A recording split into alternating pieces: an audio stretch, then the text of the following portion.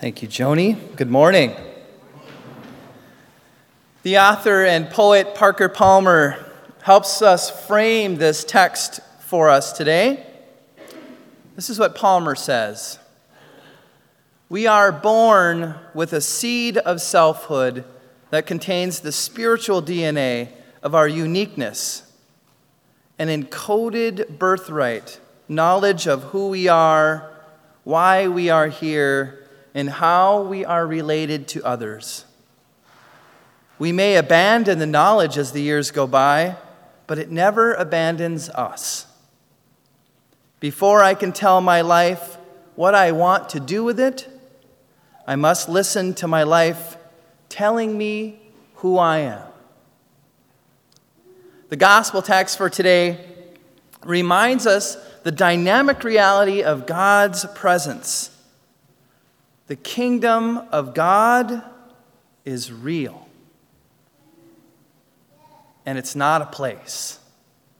And it's a context, a relationship, a sense of community and purpose much greater than ourselves.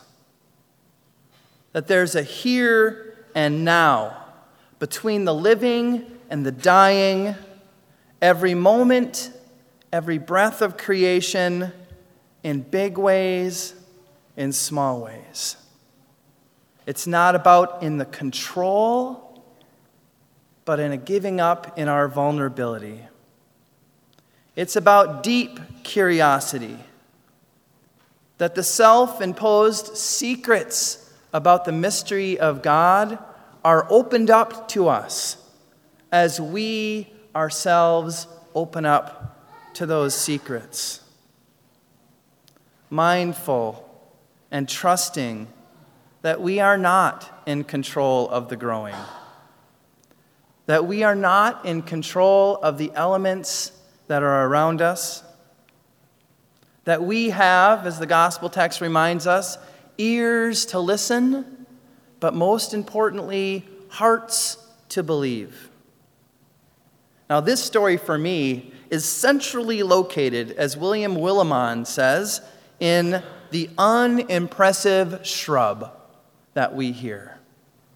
The single small seed that, when cast on the ground, grows to be this wild, unruly, probably not very valuable root branch. Comes a shrub.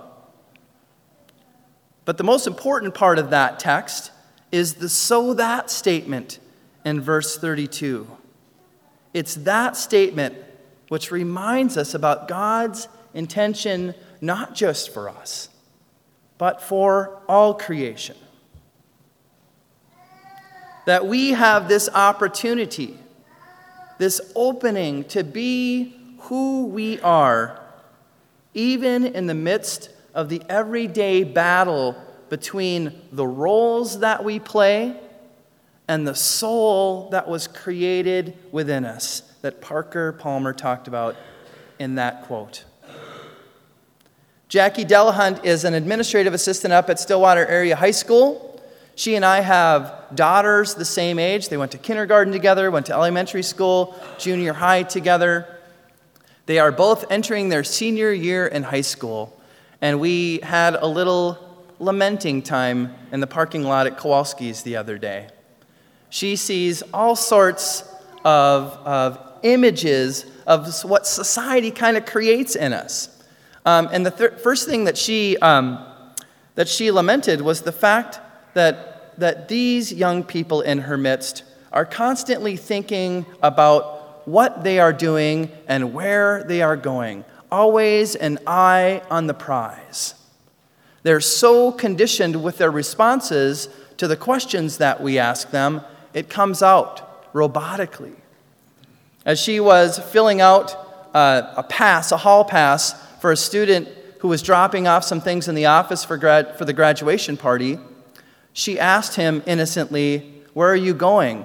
And his first response, even before she finished the sentence, was, "I'm going to UMD." And she said, "No. What class are you going to at this point?"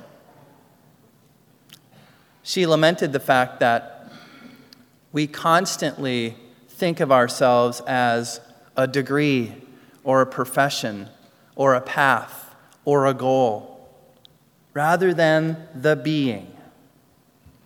It's hard enough to be yourself when the world is trying to think about how you could possibly be someone else. It's hard enough to be a church when there are churches around us that make us think, wow, could we be more like that? Be who we are, even in the midst of the battle between our soul and the roles that we play. No one plants corn and expects seed of beans to grow. This text for me reminds me that we have been created with a purpose and that we should grow where we're planted. Even when we don't recognize it, admit it, or even embrace it. Even in the lowly, unruly, small seed, there's a purpose. And the harvest comes in a way that we could not imagine that we think it should. A career is not a purpose. Education is not a purpose. A bank account is not a purpose. They can help support us as we think about what our purpose is in the world. But we have most certainly been created with a purpose. And there's a process that is hidden and mysterious that we live in. And we have an opportunity to honor that process. To think about what it means to be faithful rather than successful, even when we don't fully understand what that means.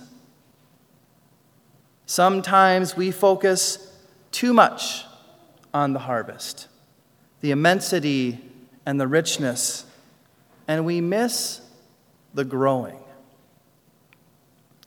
One of my mentors, Rich Melheim, talks about an apple tree that he planted in the backyard of his cabin at German Lake near St. Peter down in the Mankato area.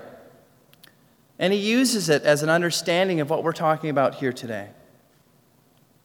He talks about when they planted that tree, the anticipation for this mighty harvest was literally palpable, looking at the other apple trees in the yards around them. And when the first full growing season happened, they walked out to that tree in the backyard, and they were encountered with 6 or 8 apples. And his children next to him said, "Is that all?" So Rich also pretty discouraged about it. They picked the apples, they brought them inside, and they made a pie or 2. But there was that lingering disappointment that the harvest wasn't as plentiful as they thought it would be. So he did a little research, and he thought, what am I doing wrong? And what he found was counterintuitive to what he thought he might find. The suggestion was, after the first growing season, cut the tree back completely. Cut it all the way back. Knowing that by cutting that tree back, you might not experience a fullness and a richness of harvest in the next growing season. You might not get 1 apple. Sometimes we have to experience what we think is death or dormancy in understanding the harvest. But the process means that God is still at work. That there's fear and vulnerability in honoring the process. Because what we want more than anything in the world is the harvest. But honoring that process helps us more fully understand what we were created to be. And in verse 32, we find it. that sow that statement, that the small seed grows into a vast bush or shrub, not for its own purpose, not to look beautiful, but so that the birds may have a place to nest, safety, comfort in that shrub. The sow that statement for us is a reminder that God sends forth creation for the sake of creation.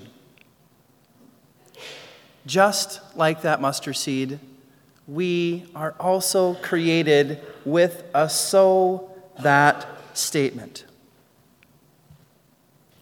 What is it? What is that sow that statement for you? What is that sow that statement for Mount Olivet? We all see glimpses of the small seeds being planted, creating impact right now.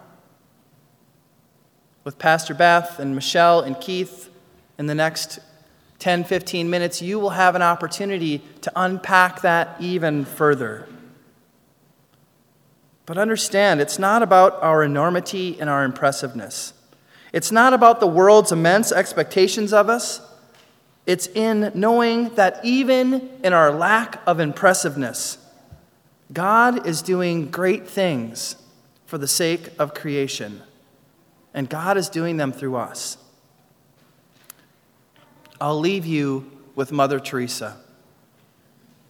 Not all of us can do great things, but we can do small things with great love. Let us be about understanding the sow that statement that we live on a daily basis. And let us do that knowing God's creation is created for the sake of all creation. Amen.